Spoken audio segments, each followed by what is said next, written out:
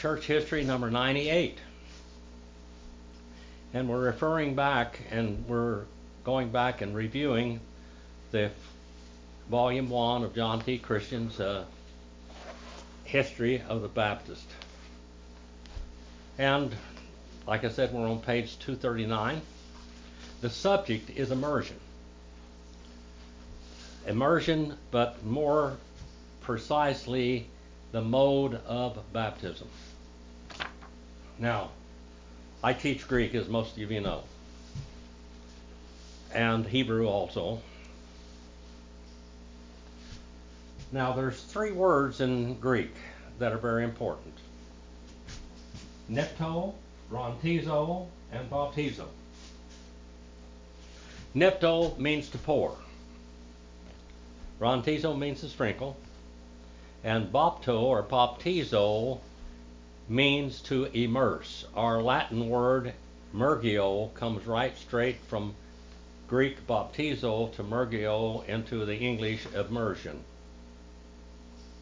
There is actually only one scriptural, historical mode of baptism, and that is a death, a burial, and a resurrection, which is not in sprinkling and not in pouring, but in immersion, as you are dipped into the water, buried in baptism, and then raised up as the resurrection of Jesus Christ. He died for our sins, was buried, and resurrected for our justification. Now we're reading through John T. Christian's history, and we're reading different historical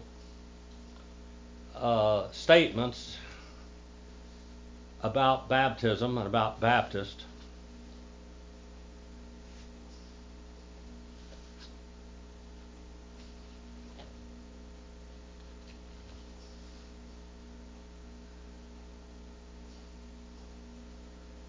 Page 237, it says, nowhere in this passage is it intimated that John Smith or the Anabaptists baptized in a basin or practiced sprinkling. What is affirmed of the Anabaptists is that they celebrated the Lord's Supper at other times than the evening. That and nothing more is said. And that is as good as proof as has ever been offered that Smith practiced sprinkling, or none at all.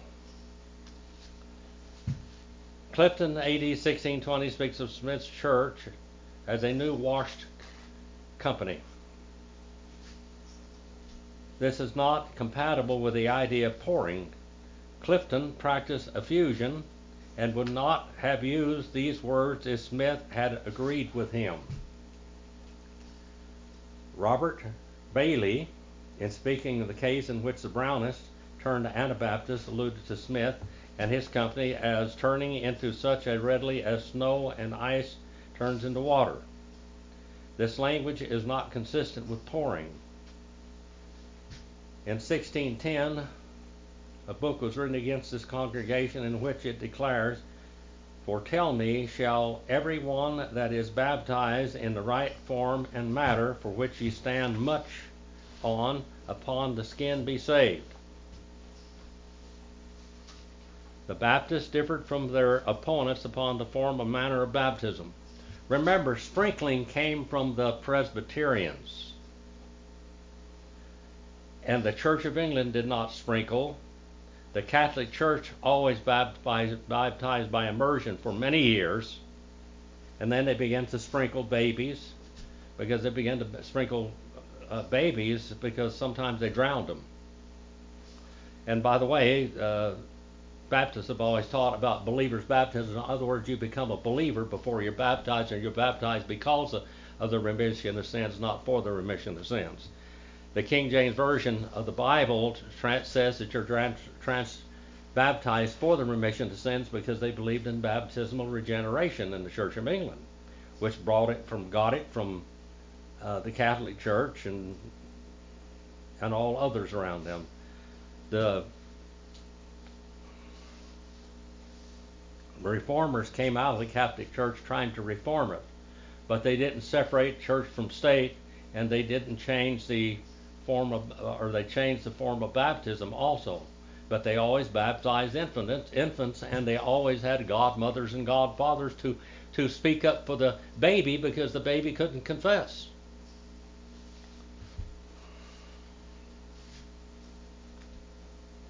It says here the Baptists differed from other opponents.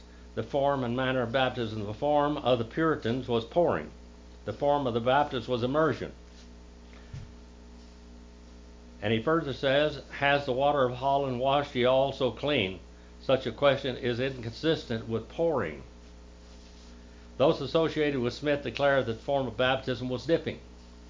Now, by the way, Smith is not the father of the Baptist churches of England. They were in existence long before him. But we're just going back now. We're going to confirm the mode of baptism. Historically confirm the mode of baptism.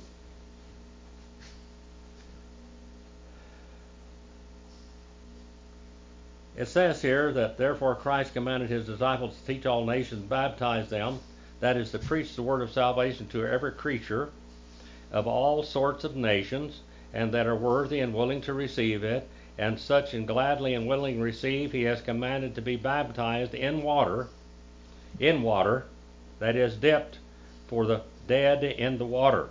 You die to your old sins and you raised anew in Christ. Such was the practice of the Amsterdam congregation, dipped for dead in the water, those who believed. Effort has been made to disassociate Busher from the Baptist, but Christopher Lone bears witness that he was an Anabaptist. Another of his company, scarcely second to Smith, was Thomas Helwys. In a declaration of faith to the English people remaining in Amsterdam and Holland, printed in the year 1611, supposed to have been written by Halley's, Article 14 is the following language. The baptism of washing with water is the outward manifestation of dying unto sin and walking in newness of life, Romans 6, 2 and 3. And therefore in no wise appertains to infants at all. The allusion to the burial and resurrection of Christ would indicate immersion. Effusion cannot be described as washing in water or with water.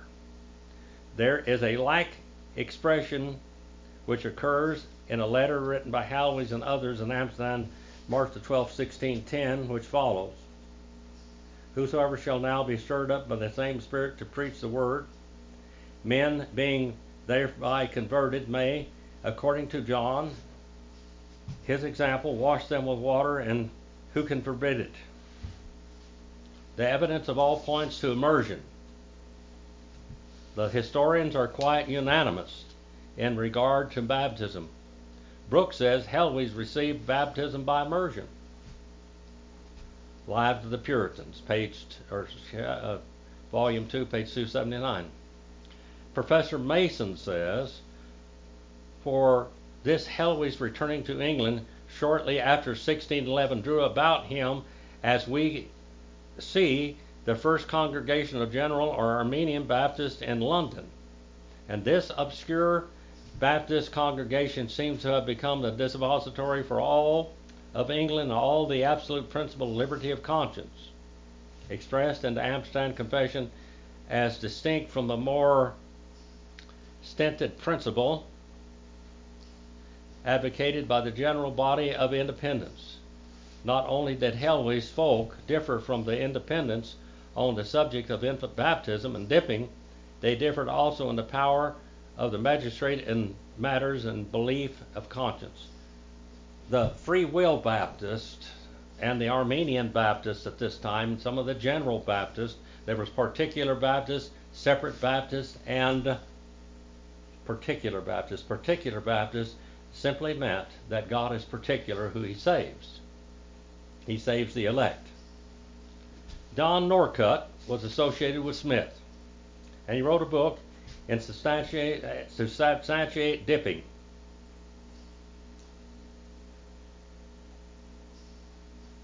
He was associated with Hansard, Knollys, William Kiffin, and other heroes of those times.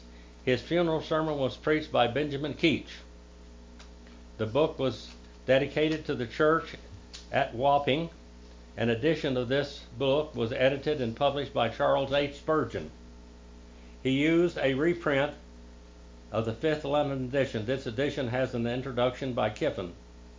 The first edition has yet escaped our attention, but a portion of chapter 4 is as follows. The Greek word baptizo means to plunge, to overwhelm.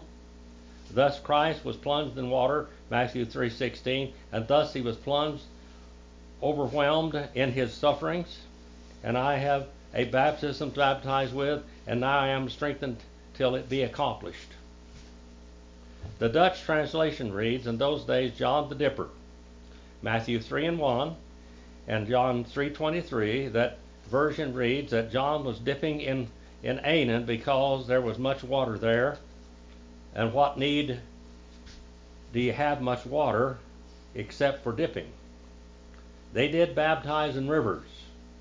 They came to John and were baptized in Jordan, and John was baptizing in Ainon because there was much water there.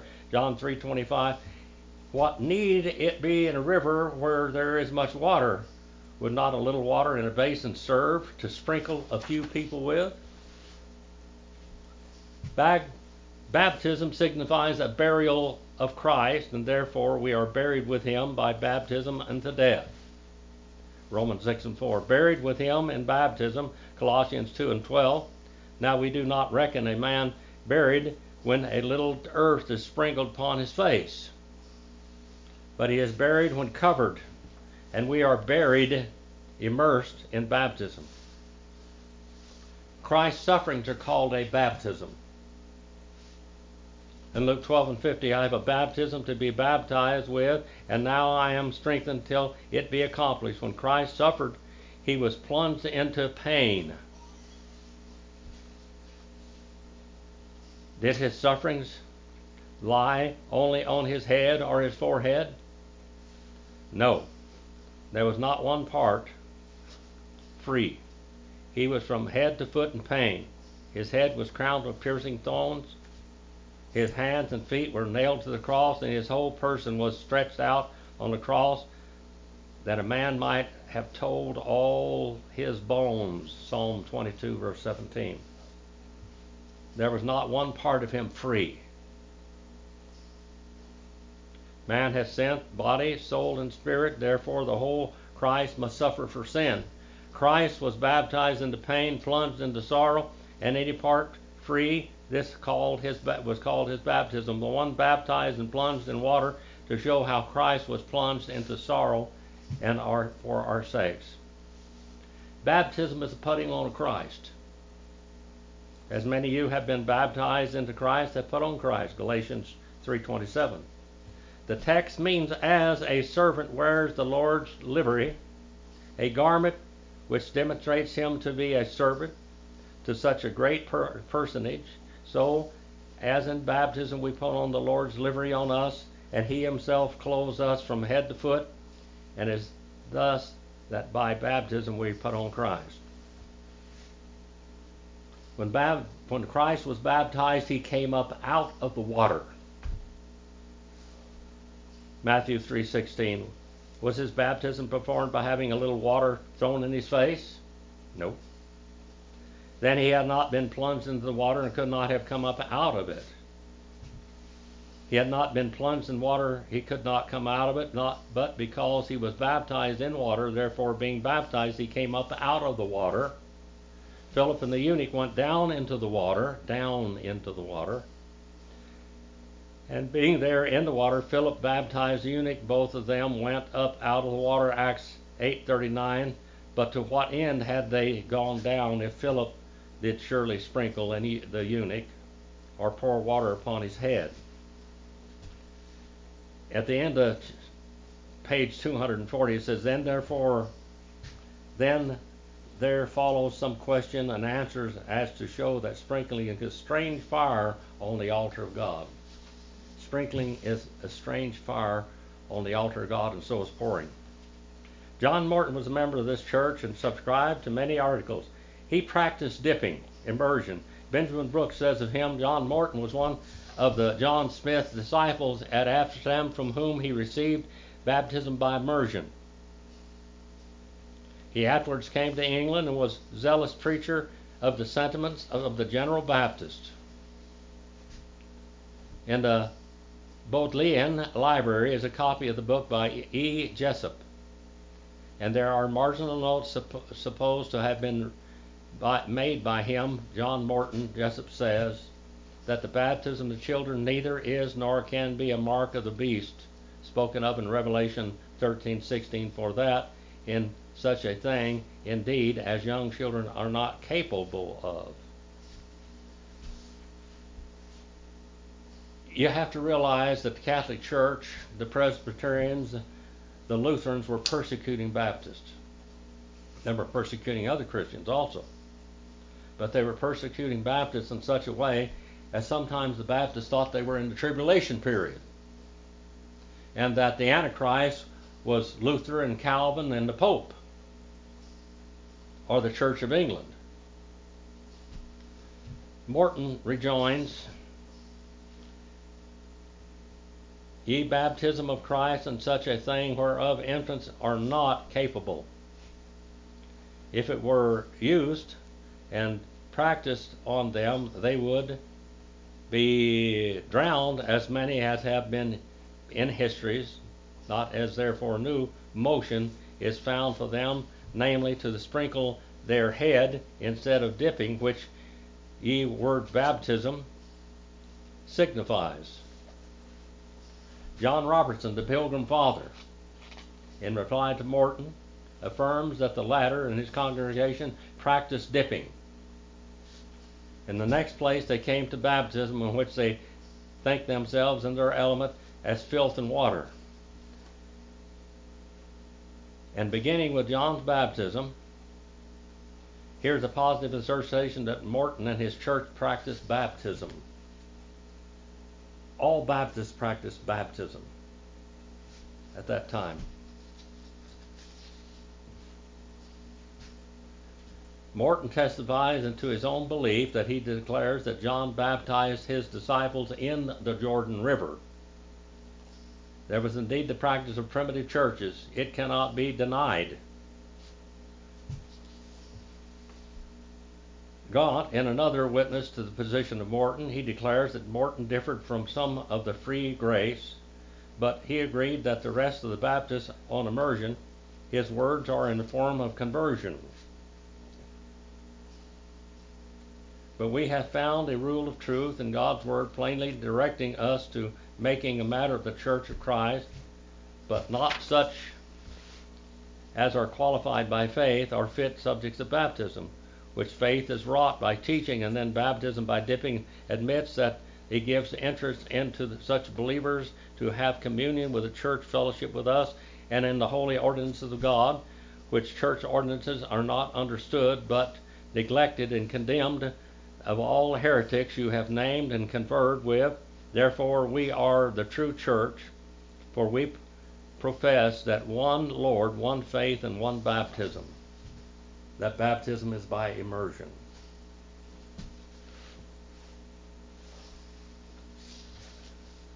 All of the articles of faith and practice at that time talked about, in the Baptist, talked about immersion. Didn't talk about effusion or sprinkling or pouring at all. Hebrews 10:22 and 23 clearly distinguishes between the dipping of the body and the sprinkling of the heart. Both the sign of the thing signified are coupled with the apostle and in turn united in one another. The sign is washing of the body in the elements of water, in water. And the thing signified is the sprinkling, that is, the cleansing of the heart from an evil conscience through the blood of Christ, and where the comparison must be seriously observed, the analogy of the figure and the truth of the sacrament and the thing of the sacrament.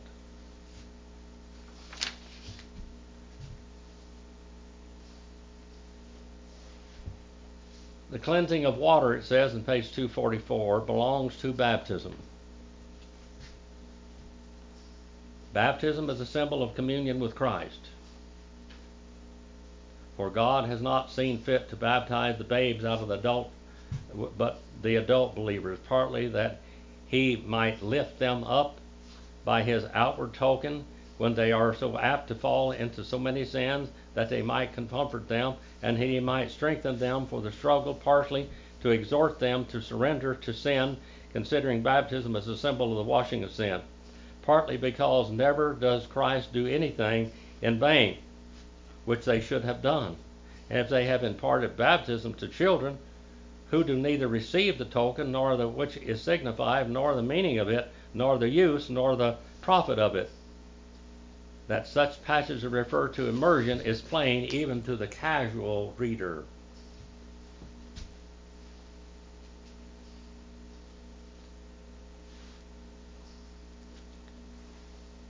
On page 245,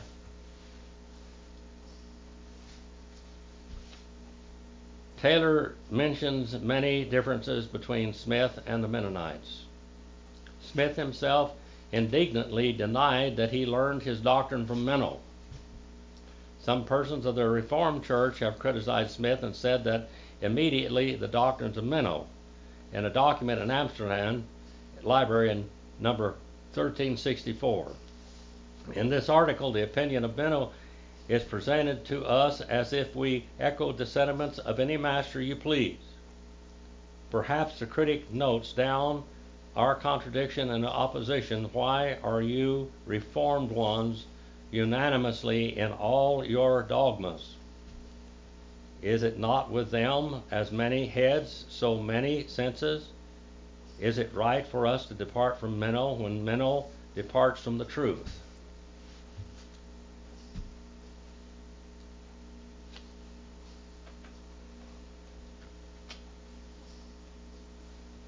It was only after his baptism and discussion had sprung up between Smith and his opponents, Clifton and Ainsworth, that the attention of the Dutch Baptists was directed to him. They were greatly pleased with his brilliant and scholarly defense. Remember, he was an educated man of believers' baptism, and after they had begun to court his approval.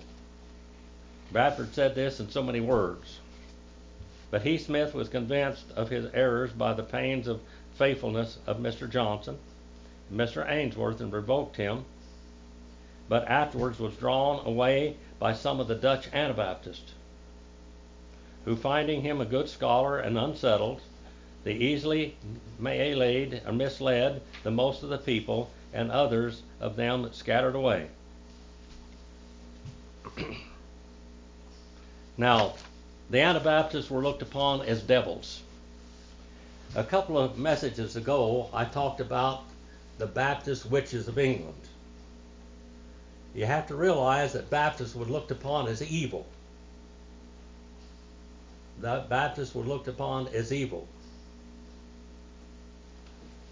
Witches inspired.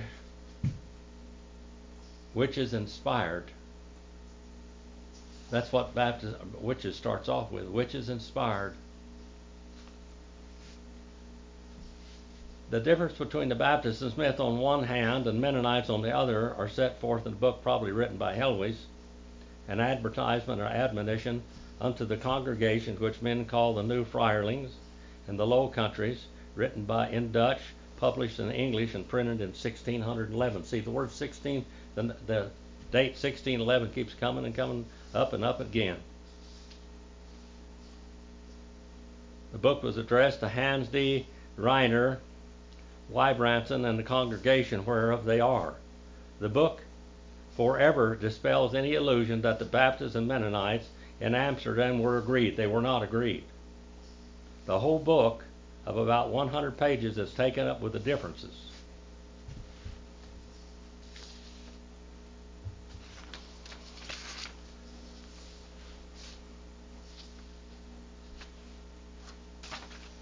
The last paragraph on page 247 says, Helwys became convinced that the English sectaries ought not to have left England for Holland to avoid persecution.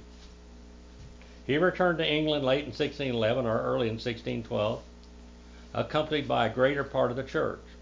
He established his church in London, and shortly after his return he justified his course in a book which he wrote. The church met for worship in Pinner's Hall. Helwys was extremely successful as a preacher, attracted large congregations, and made many converts.